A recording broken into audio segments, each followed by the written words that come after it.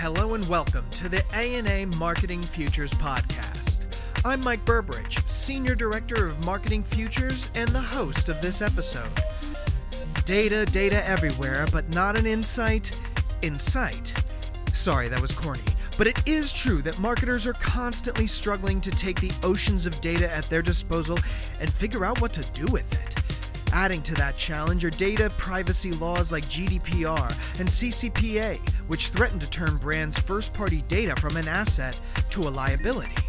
So, to provide our listeners with some clarity on the subject, we spoke with Affinity Answers, a marketing data science company that focuses on identifying and activating the right data for brands. Sree, Josh, and Jack of Affinity Answers discussed the difference between deterministic and probabilistic, offered tips for working with data scientists, and stressed why marketers should pivot their data focus from knowing to understanding. Ladies and gentlemen, I am here with the entire Affinity Answers clique.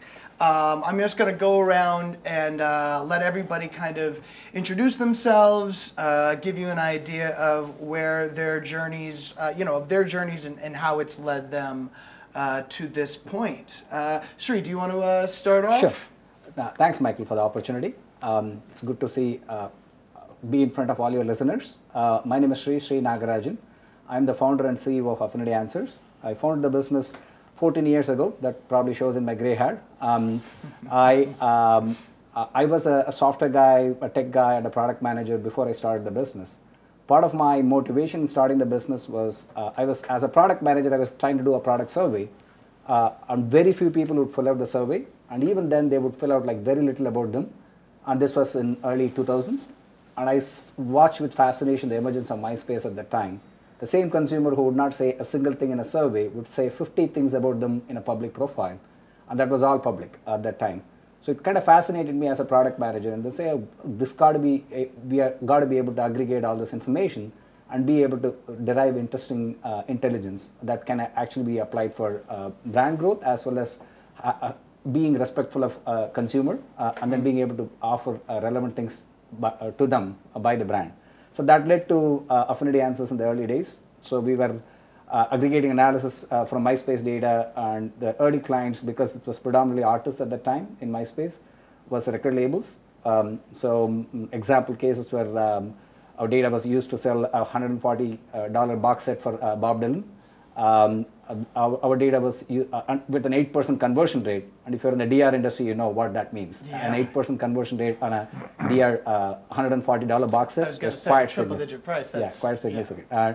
We had for Kings of Leon, we would actually our data predicted who would actually put the new Kings of Leon single into the player. So we targeted 70% of them put the song that was requested into the player within the next 24 hours. So those were early indications that we were onto something, that the way we actually built our model, the data and the model, and that led us into expand into TV industry. MTV was one of our very early clients.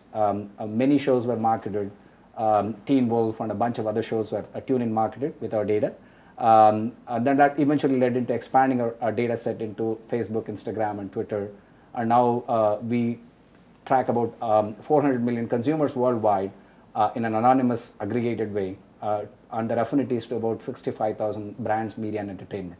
That essentially forms the primary asset that we have, a model that is actually scores third-party data and is used by 400 clients, agencies, programmatic trading desks, both in-house and agency trading desks worldwide.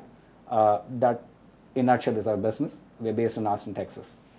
Very cool. Yeah. Josh, Yo. What's up, my man? How are you? Josh Reaper.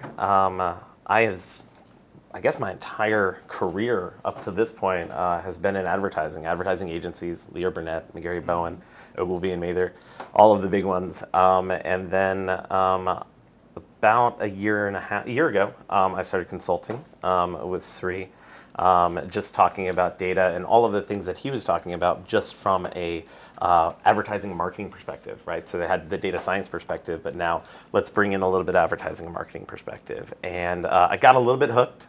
With the data science, got a little bit hooked with the application. I think as Jack is probably going to talk about, and I'm going to kind of hold the banner behind him. there are so many issues that are happening right now in advertising that advertising people necessarily can't solve, right? So you need to bring in subject matter experts, but then how do you manage that subject matter expert and kind of bring them into it so that they can solve the problem? And kind of being baked into that and kind of understanding the science behind it, understanding the actual ways behind it, it's addictive. And then bringing that to the solution level and then bringing it to clients. It's been great. So that's what I've been doing for the last year, and now I live in Austin, Texas with Sree. Yeah, not with Sree. Yeah. As he says, we strong-armed him to move to Austin. Yeah, it wasn't a suggestion. Let's put it that way. You got this. What's this? Congratulations on your movie now. Yeah, exactly. Like, yeah, I got that before I moved. Yeah. Just primes you for it. Yeah, exactly. And Jack, why don't you give us an idea of your story? Yeah, thanks, Mike. My story is 37 years in the advertising agency business exclusively. A bit like Josh, my core DNA comes from Leo Burnett when I got my first and really only job in many ways right out of college. Along that trail, I was part of a leadership team that created Starcom and then the Starcom MediaVest group. And then ultimately, my last 12 years worked for Maurice Levy and formation of a group called VivaKey, which was really a structure in many ways ahead of its time, which merged the two media agency networks globally with two very powerful digital marketing firms in Razorfish and Digitas. And then I finished that in summer of 2013. Brings me to why I'm sitting here with Josh and Sree. You can't leave this business, and Josh probably touched on it as well. It's you cannot leave it until you're buried, probably. Therefore, I was interested and approached by several different kind of publisher places for advising agreements, small and large marketing tech businesses, and the like. But I wanted to be choiceful, and I wanted to seek out a business like Affinity Answers and just one other one. Have my advising time. My advising agreement over the last 3 years with Sree has evolved to a small investment stake. Let me interject. Jack is the least paid employee in this business. Yeah. Fair. That is actually a compliment. Is the amount of time and more mental time and physical time that Jack spends on it is we couldn't be more thankful. So. A compliment right back at Sree and the Affinity Answers opportunity in business. I love being part of the advising team, but the reason I like Affinity Answers is it's compatible with my desire to stay with the business, and it's compatible with my training as an advertising agency executive for 3+ decades, which is trying to look for and solve client problems and or opportunities that might be inhibiting their own growth. I was always taught and trained, if you focus on those advertisers and their problems and their opportunities, your agency and other businesses kind of go along positively for the ride. I believe that's still the case. I know Josh would agree. That's how he was trained as well at Leo Burnett. But anyway, that's how I love where Affinity Answers can go to, and its diversity of applications. And I probably can only touch on the surface. I am not the content expert, but from the eyes of a practitioner and again solving client problems, I really think Affinity Answers has a tremendous story, and one, thanks to you, we get a chance to put the brand and the proposition out to a few thousand more avid podcast listeners.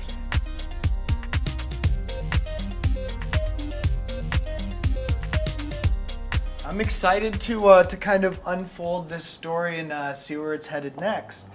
So one thing that we, internally we talk about tackling trends in the now, the new, the next. If you don't have a historical awareness and just some general awareness of your surroundings, you're basically shooting into the dark if you're trying to push forward and innovate. So I thought it would be good before we get into kind of all of the new developments and where data is headed. What is the state of the data union today? Yeah. In all of its glory and opposite of glory. Okay. All right.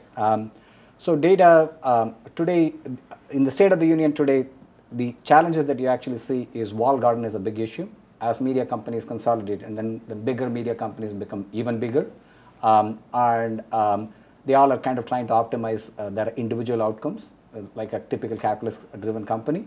So in the process, what is happening is less and less data is becoming available. On top of that, you add the whole privacy scandals and so on. There is very little incentive from the media company to share anything about their consumer. And in the process, it is actually indirectly costing both the brand and ultimately the consumer. They are paying the price without realizing it. So walled garden is a big issue. That is in the kind of one big challenge that we have.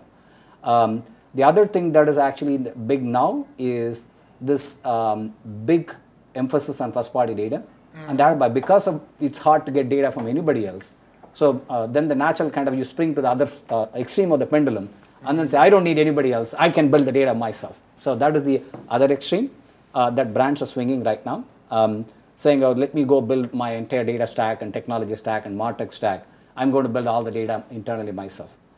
I don't think that is the solution either. There has to be something in the middle that needs to come in, but I don't think everybody's kind of figuring out what that new thing is. But right now, it's all about walled gardens is becoming harder and harder, and I'm going to try to build my first-party data empire.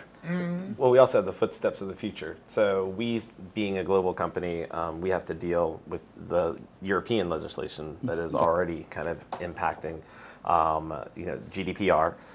It's impacting a lot of the privacy. It's impacting all of the data, how it's collected, and then how it's used within Europe. We see the semblance of that coming in California with the California Privacy Act, and then we know that there's going to be federal legislation that is soon to come as well. So all of that is going to impact the availability of first-party data, how it's sourced, the transparency for people to understand exactly who's collecting it, and the adverse reaction to wanting your data collected. And so everywhere you go, it's like your data is going to be used here, here, and here. Is that what you want? And so that's going to be a real problem. It's going to be a real problem for marketers, as she was saying, who have this dream of going one-to-one. Right. And it almost feels like this data, which for so long, first-party data and amassed data that I own, was viewed as such an asset, and the more, the better. It feels like it's hitting an inflection point where almost overnight it's going to become pure liability. Yeah. I think it doesn't have to be. I think that's the realization that we have with data. I think, if I'm going to weigh on my years actually in the advertising arena and sitting in front of CMOs and sitting in front of brands, and then all of them having kind of these data questions and these what do we do with the data and how can we better use our data questions. I think it's about understanding what's possible and what's feasible without getting kind of mired in the jargon, getting mired in the shiny thing and getting mired in the headlines, and actually diving in and saying, actually, there's some very real ways to provide scale. There are very real ways to understand your audience better, right? It doesn't have to be fanciful. It doesn't have to be the next new thing. There are things that exist right now that are doing it all across the entire industry. So what I'm getting is sort of that dream of one-to-one. Yep. The promise of digital advertising, which I've said in a couple of episodes. It's just not. That's not as the thing that we're envisioning. Yeah. So let's kind of continue on this to talk about the difference between deterministic data and probabilistic data, because what I'm hearing is we're all chasing after this holy grail of deterministic data where there might be a much more readily available opportunity open to brands. Before going into that, Michael, that's a good segue into it, is we also have to think about why deterministic data is going to become harder and harder. I think understanding a little bit better will actually let you appreciate the other parts as well. Because of all the privacy legislations, it's going to become like a typical scenario is today you might go to a brand site, Many of them don't sell through e-commerce. They are trying to start to sell, but many of them collect predominantly for like promotional purposes, like sign on your email list to get coupons or promotions and so on. Now, if your sign up has to say, here are the 15 things we'll do with your data, do you still want to sign up, right? It's an awkward experience for even the brand to actually put it out there. So thereby, right from starting from the collection point, brands are going to be hesitant once the loss implication is fully known of CCPA or federal privacy law. So so because of that, all the downchain ecosystems, we are very intricately tied to the data industry because our model is applied to score all the third-party ecosystem. We have visibility to 90% of the third-party data that actually flows in globally. So we saw a dramatic reduction of the third-party data availability in European Union, for example, post the GDPR laws and whatnot. And that is essentially people not wanting to be liable. And ironically, an interesting trend that we actually saw is many of these companies are now starting to be owned by bigger conglomerates, Adobe, Salesforce, Oracle, and all these things. What is interesting is the data division of those big companies is just a small portion of the business. But the liability you get from GDPR is at the parent level, not at the subsidiary level. So thereby the parent says, I cannot afford to take that risk. Oh, wow. So thereby, even if this may be okay, I don't want to be. I want to be 100% certain. And thereby, many of them are actually exiting that business altogether. There are acquisitions that big companies made that were all popular till like last year, and that they are kind of pulling all the data out. So the third-party data availability is going to become smaller, but the bigger undercurrent there is the first matching of your cookie or your ID, right, with somebody else's data. So it is going to, that deterministic one-to-one matching is going to become harder and harder, and it's going to become not just an asset, but more of a bit of an asset and a bit of a liability. So deterministic is not the only game in town that then you have to worry about, but at the same time, every brand is kind of thirsting for growth, right? So even the ANA's mission is to drive brand growth. So everybody is driving for growth. So now I got to get my growth, and the growth is going to come from predominantly two customer constituents. One is I can go to my heavy buyers, who I probably know a lot about, and try to convince them to buy one more of my unit of product, or I can have to go find my new and light buyers. Right? There's a Byron Sharp school of thought that actually says that is where most of your revenue is going to come from, is the new light and lapse buyers. So if you have to find those new light and lapse buyers, by definition, they are not known to you. New buyer, you don't know who they are. That's the definition of a new buyer, right? So how do I actually effectively find those buyers? And that is not a deterministic one-to-one match. They are new, so you cannot match it with anybody else. So now I have to model.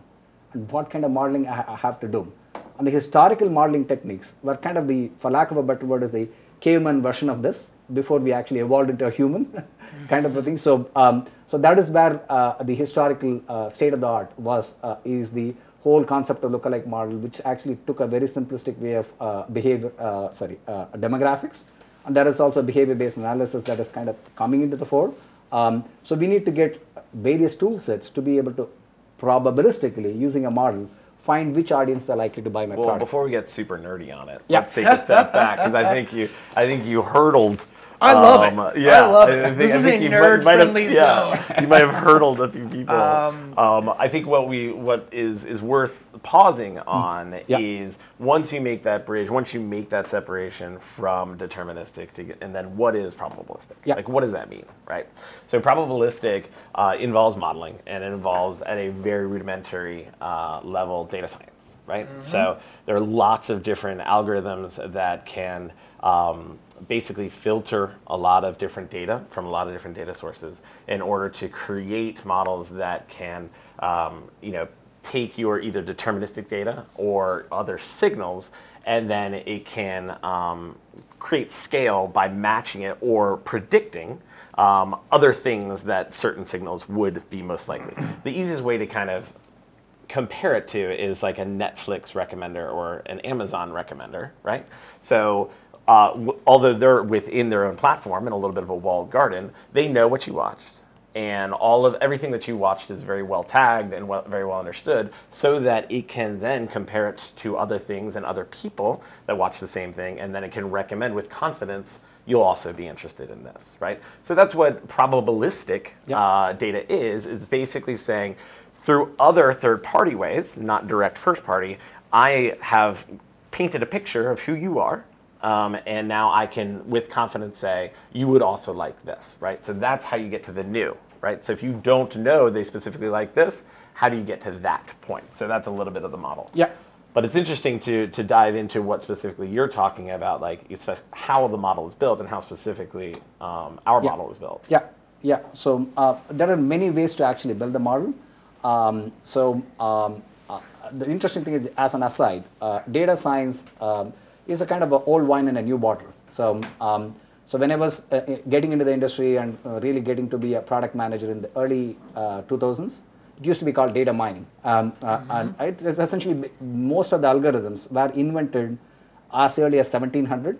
And the latest deep learning algorithm, neural networks, were originally invented, I think, 1940s or something. So it's like decades old. The ideas is decades old. And now you are, what has changed is the widespread availability of data and the cheap computing power with cloud computing. So thereby the whole bunch, and the algorithms that are actually readily made available by the Amazon cloud and the Google cloud and all these guys. So there are ready-made packages that are available through open source as well. So that makes it easier for people to actually build these models. But every model starts with the raw ingredient, and that is the quality of the data. How good is the quality of the data? Then it's literally garbage in and garbage out. So if the quality is not good, then it is going to affect all the way up.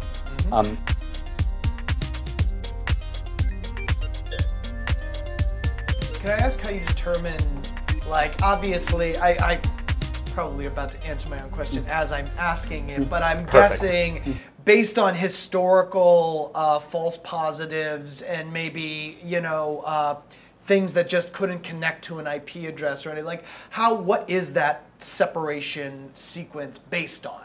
Yeah, so it really depends on what data you have available, right? Every company that is actually doing modeling has limited data set available to them.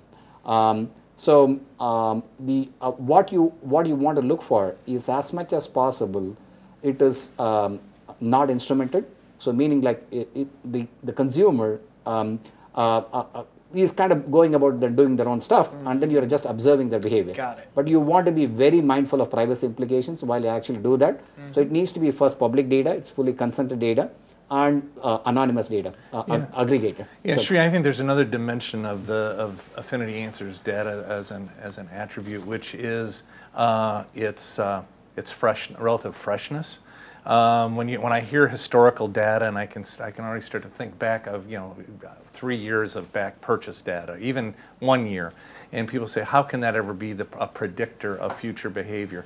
And I think the dimension of this act-alike model and where the data comes from and its ability to keep that relatively recent to real time is another dimension, I think, that makes the product much more powerful. Yeah, to generalize what Jack said, is you want the data to be as recent as possible, so it has more predictive power.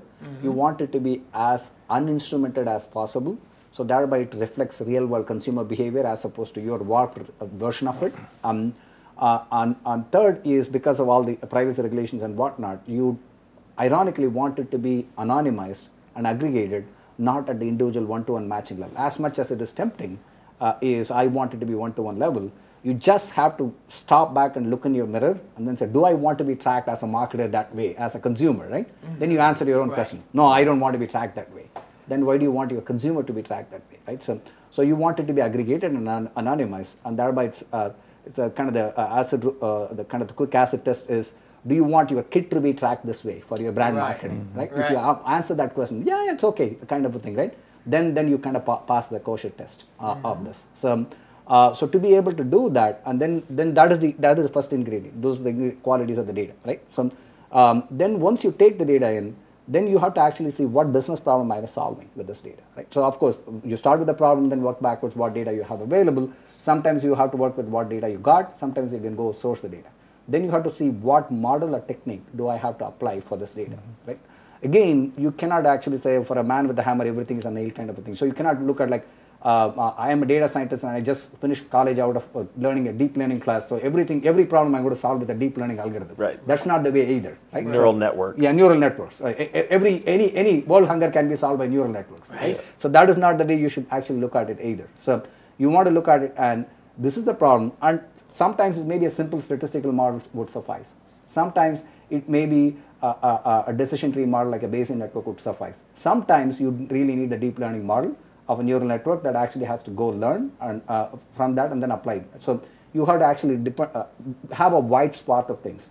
And I see we do recruitment for our data science team and whatnot. And one tip for your listeners, especially if they're looking to recruit data scientists, is if you're the easy place for you to go to is a data science program in a college and try to recruit people out of that program.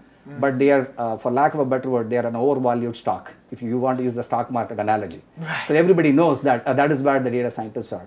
So if you want to find an undervalued, under the radar stock, right, that will outperform for you, or give you a better ROI for your money that you're going to invest in that person, you can actually look at non-traditional departments. Operations research is the one such department. So you can go to the operations research department of a university and find people who have the right mindset, but they label themselves as data scientists yet. And thereby they are not bid up in the industry. I'm just giving you one example. The reason why operations research people are relevant to the data science industry is the thinking that you bring into, I have to optimize the problem, is a good thinking tool set for a data scientist to have. And they can easily make the transition to be a data scientist as well. But the underlying theme here is you want a guy or a gal who actually has a wide swath of techniques, tool sets that they can take and apply to a specific problem. And that is very important for the modeling aspect of it, is what kind of problem do I have that I'm trying to solve, and what data do I have available, and accordingly what algorithm or what approach, right, data science approach can I take to build the model. So, you just hit on two axioms that I never put into the data science realm. Well, obviously everything, like the shiny object. Yes, you've got it. Now take a deep breath and do you need this? Or is something that's been in your office, like it can a spreadsheet formula do this for you? So obviously shiny object, for the purveyor of all objects shiny, I'm always telling people they need to take a deep breath and remind themselves what problem they're trying to solve.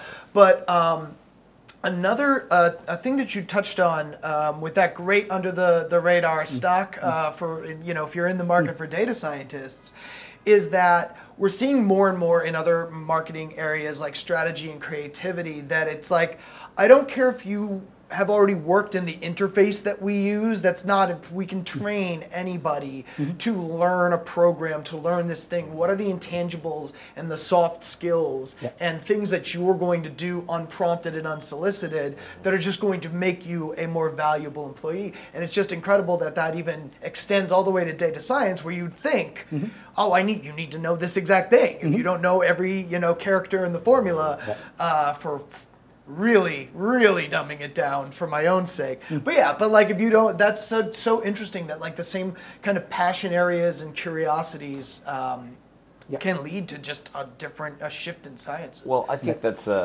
one of the most overlooked thing, and we were talking about this in the car over here.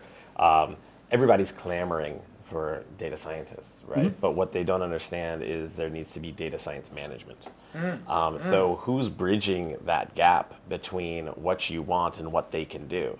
Because data scientists don't have a degree in advertising. They don't have a degree in business. They don't understand the variability or the inputs that have to go into the model or what you're trying to get out of the model. They can build the model, and they can express something that can filter data and to analyze that data. But those inputs, and spoken in a way that they can understand and also spoken in a way that they can use, need to come from marketers more and more and more. So there needs to be data science management in order to get what you want out of either your stacks, from your MarTech. So we hear all the time that MarTech is languishing in brands just sitting there because there isn't that bridge that allows them to be used to their full capacity, right?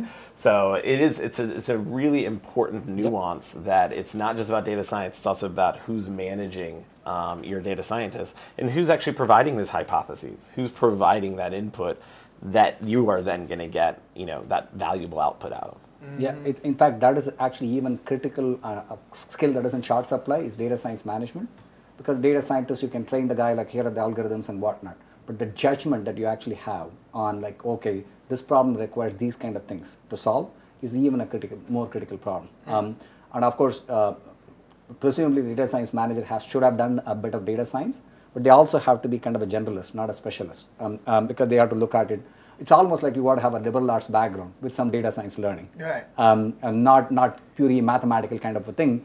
Then you only have an analytical mindset. You don't have the kind of the creative mindset or the liberal arts mindset for you to bring to the table. So that is ironically, I think it's going to become even more valuable is if you can have what I would call as the middle brain, not the left brain or the right brain. Right. If you can have the middle brain, then you're actually going to thrive in the data science management kind of a position. And that is the kind of character you want to look in a person. Is he a holistic thinker? Yes, he can be analytical, but he can actually be also creative. So. And it's what's vital as you look at the brand environment, brand managers, CMOs, as you look at the advertising environment, these are the people who are buying these either MarTech stacks, the data. They're buying these things, and if you don't know the right questions to ask, if you don't know what data can actually do, and you have somebody coming in and being like, "Oh yeah, data can do that," you're like, "Oh great." It probably like you should have some relative competency around what data can do, and if somebody's telling you, "Oh yeah, we can target anybody in the world with just one signal, we can get you all your," you can't, right? I mean, the quantity of data that is involved, the quality of data that's involved. Where are you getting your data? How are you filtering that data, and then how are you getting what you're saying? I mean, it's very important because ironically, you wouldn't buy a car if you had no idea anything about a car and just be like, yeah, sure, I'll do that one. A lot of people are buying these MarTech and data solutions, and they just don't have that core competency and knowledge of how to do it. A lot of people, so I go to conferences, including ANA conferences, and I meet with CMOs and media directors and whatnot. A lot of people either unknowingly or just blindly believe that data and data science is going to solve all their problems. Yeah. So, machine learning, we got that like next year.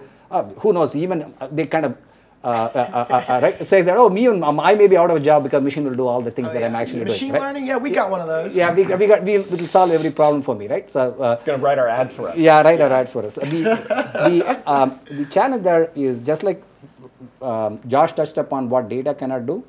There is a whole bunch of things that data science cannot do, and there is not a lot of talk about it. Of course, it is in data science industry's own self-interest to not talk about it. Right. Because I'm getting bid up. Why am I going to talk like I had warts in my face, right? So, so instead of that, I'll give you examples. Some of them are obviously not nice examples. So, for example, the whole mass shooting that happened in New Zealand. Why it took actually a while for Facebook to shut it down is because their machine learning algorithm could not detect that it is actually malicious content. Because there was not enough of such content to train that algorithm. Okay, so obviously you don't want a bunch of shootings to happen before your machine learning algorithm is trained on detecting that, right? So those are limitations of data science. Is if you has not seen that pattern before, it cannot do anything for you. Even if it has seen the pattern, it can still make wrong conclusions. So, so those are challenges with the data science. So thereby, assuming data science is a panacea and that it's going to solve all your problems is just blind fight. So you have to know what it cannot do, and thereby you then understand. Okay, now I understand what it cannot do. Thereby, I now know what it can do. What I was going to add is a little bit on what Josh was saying on advertisers who may have either hired data scientists or they've got an arrangement with a MarTech company one sort or another, but they often don't know what they got inside either of those people, especially with the MarTech. One of the more interesting aspects, I would say, of working around Affinity Answers is that very specific into the programmatic buying space is that Affinity Answers product sits inside a lot of DSPs and a lot of MarTech solutions that they might even be promoting as effective, which are really driven by Affinity Answers contribution, but you may not know that. That's a great opportunity on why you've got have entertain us on the podcast. But I think, and our hope is that an advertiser who sees its power, understands that it's inside its execution, and sees its power in terms of affecting that, will very quickly then, like I did, it doesn't take a brilliant person to then see the the versatility of Affinity Answers data and your ability to expand the size of a legitimate target market beyond first-party users, your ability to get more effective, efficient execution, your ability to even measure something different than a sales output, which I, for one, have always struggled with. The notion of attribution, especially in the packaged goods world, of I ran that ad and now I got that sale. There's just, I think my schooling told me and experiences that there's far too many variables to ever make that attribution legitimate. But if I can provide a measuring stick that's more up funnel and still legitimate, I think it just speaks to the versatility and the potential and my enthusiasm for the company to solve advertiser problems and exploit opportunities. One interesting anecdote there is, this is just a kind of a intellectual exercise for me to think about, is if media companies are all offering guarantees for a consumer packaged good business, if you extrapolate that, right, the eventual, what is the outcome?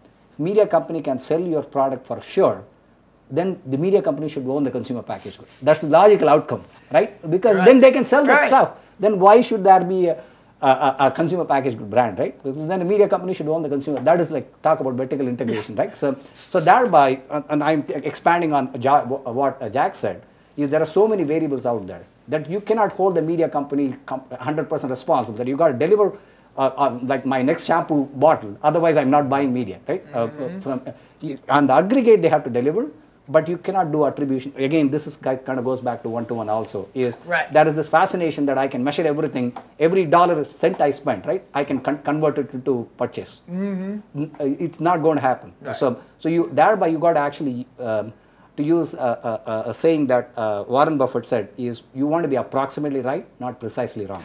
Yeah, so, I think the first time we all met, we were having a conversation about this very thing, and it's kind of like, it's almost like marketers have to give up this hope that they're going to know and focus on understanding.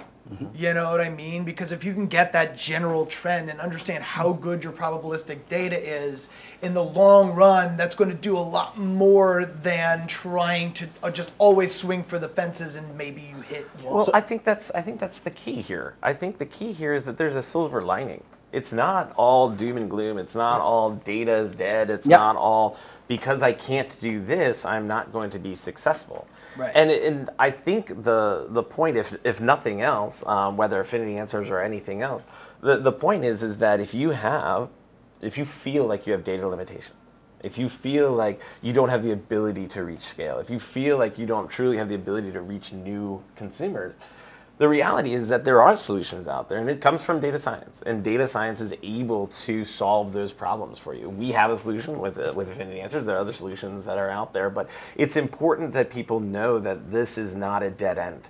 Right. And it's more important to not feel defeated and not do anything, right? Especially if, obviously, the leaders in the categories, they feel confident in their ability to reach and scale because they have more money. For the challengers, where do they go? How do they figure out, how do I compete at that scale, right? And there's in this economy, there are more and more and more and more challengers out there. I mean, the entire long tail is becoming longer, right? And I think it can be frustrating. We're a small company. We've worked with a ton of small companies that are like, well, it's impossible. We can't get that type of scale for the money that we have. We can't possibly understand our customers the way that they can understand their customers because we don't have the one-to-one. You can. And I don't want to say it's simple. It's complex, but there are solutions that exist out there. And it's just, it involves a little bit of understanding. It understands, like, being a little bit conversant in data modeling and understand what data can do for you. Yeah, another important point, we just came out from another meeting with one of your executives, and he made a critical remark as soon as we said we are a company that has actually built the model. Oh, if you're a model, you're a black box, we cannot trust you. And that is a typical response, and we don't blame him either, that's a typical response that most marketers have. You're a black box, you either have something so much sophisticated you cannot explain to me, or you don't trust your own thing, so you don't want to reveal anything about it, right? And that is actually going to hurt this business. So the vendor side, which obviously we are part of, have to come out, and the client side has to demand that as well. that, look, if you're using a neural network, for example, even the data scientist cannot explain how, because neural network by itself learns like what are the weights and whatnot, so they cannot explain it either. But you can actually say what data goes into this model and what model did I pick, and what are the actually the pluses and pros and cons of that model. So for example, the model that we use to power our model called True Affinity is a matrix factorization model, and that was used for a good reason. And we use anonymized social engagement data of 400 million consumers to 65,000 brands. So that is actually used to train the model, and that model learns on the Netflix-like associations, and then that model is used to score other third-party and first-party data. So third-party data has attributes A, B, and C. The model says the people who are into A, B, and C, like a Netflix recommender, are also into D and E. So then it predicts D and E for you, and then thereby it's able to, that D could be your brand. So, and thereby we can actually predict that who is the likely consumer that's interested in, based on other attributes. It could be brand attributes, media attributes, entertainment attributes. So thereby you cannot explain really what goes inside that algorithm, but you can explain everything around it, and then essentially say, this is the data, this is the business problem we are solving, and this is the model that is most appropriate for that business problem, and that's why we have this, and this is how the model is being applied once it's been trained. So you want to be able to come out with that kind of a transparency, and that is on the vendor side. The marketers also have to be educated to be able to understand this, and what is a predictive model, what does it take, right? So it takes data, it takes the algorithm, the right algorithm and whatnot. So it comes both ways, and it looks like ANA is putting together education programs to be able to educate the marketers, especially the new data and marketing council. And we are really looking forward to working with you guys, and I'm sure we are not the only vendor to be able to work with you guys to educate the market. Because if the clients understand it better, then they feel more confident that, okay, I understand what you're selling. Yeah. And thereby I can make a better decision. I think ANA calls us solutions. Solutions, okay. Guests of the podcast can refer to themselves as anything they like.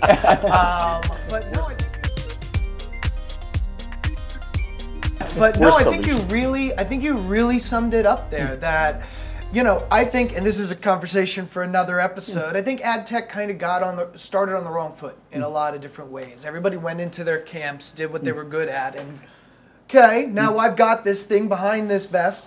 Trust me, it's great.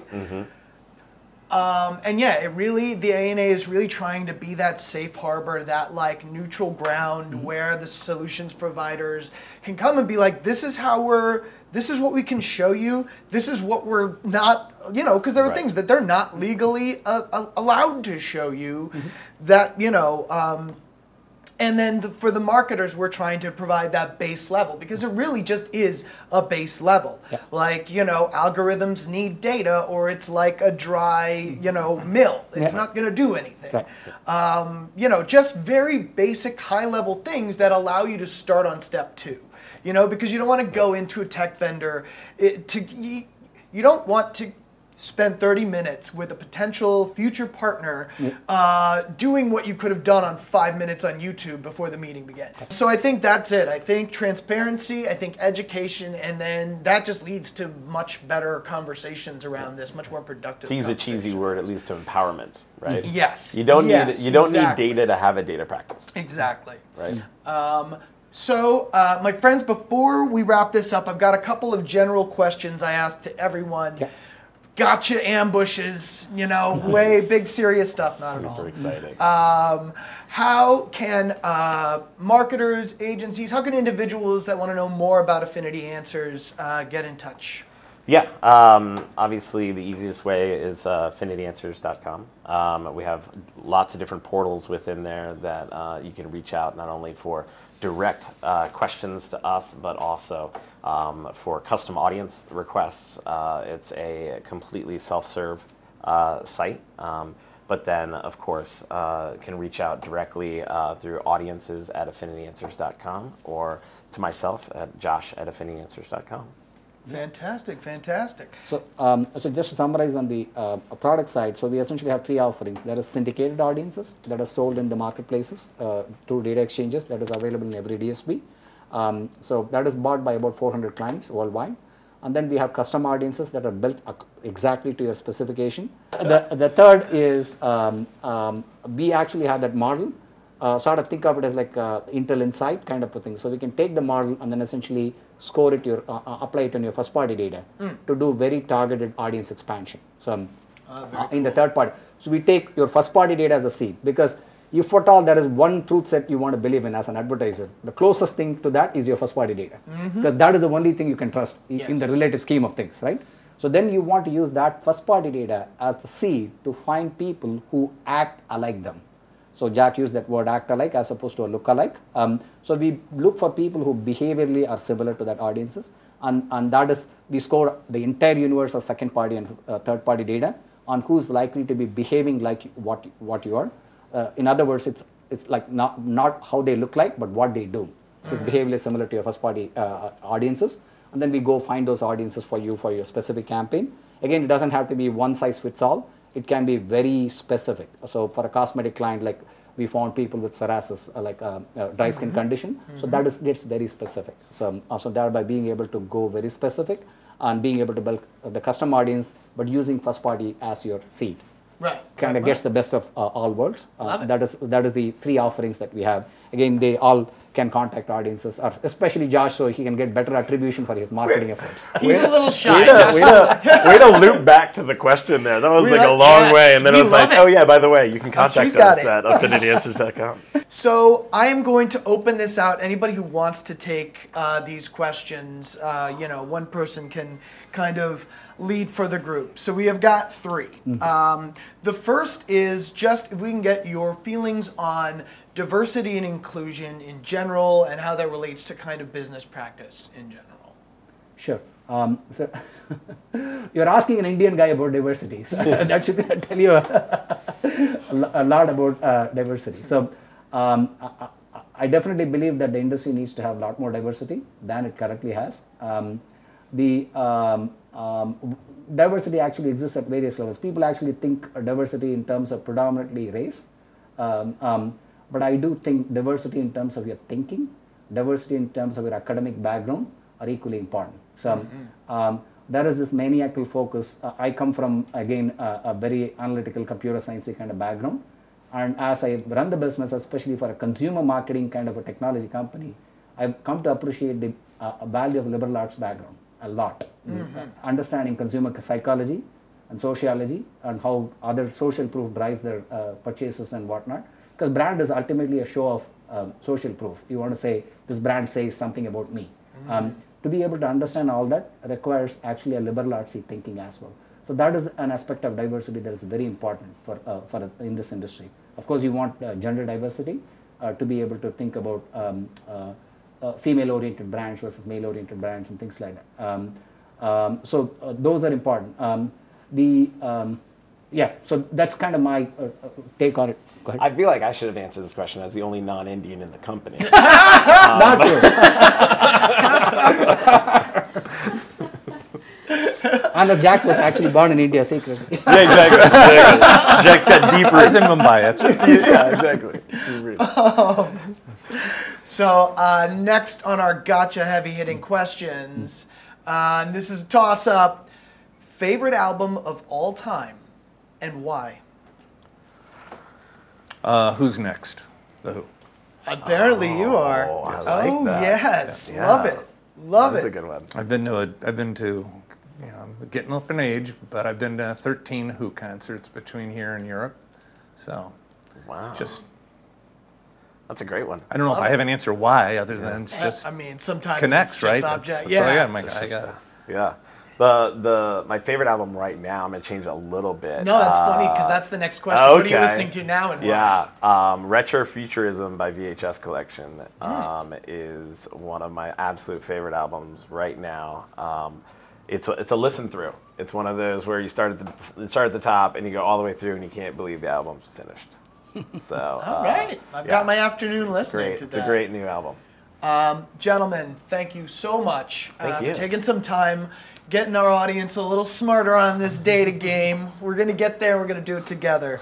Again, Sree, Josh, Jack, Thank you so much. Yep. You know where you can find Affinity Answers if you like. And thanks for listening to the A&A Marketing Futures Podcast. You heard it here first. We hope you enjoyed this episode of the A&A Marketing Futures Podcast. Got an idea for an upcoming topic or guest? Shoot us a note at marketingfutures@ana.net. Make sure to subscribe to us wherever you listen to podcasts and leave us a review. We'd love to hear from you. And as always, if you want more innovation goodness, head on over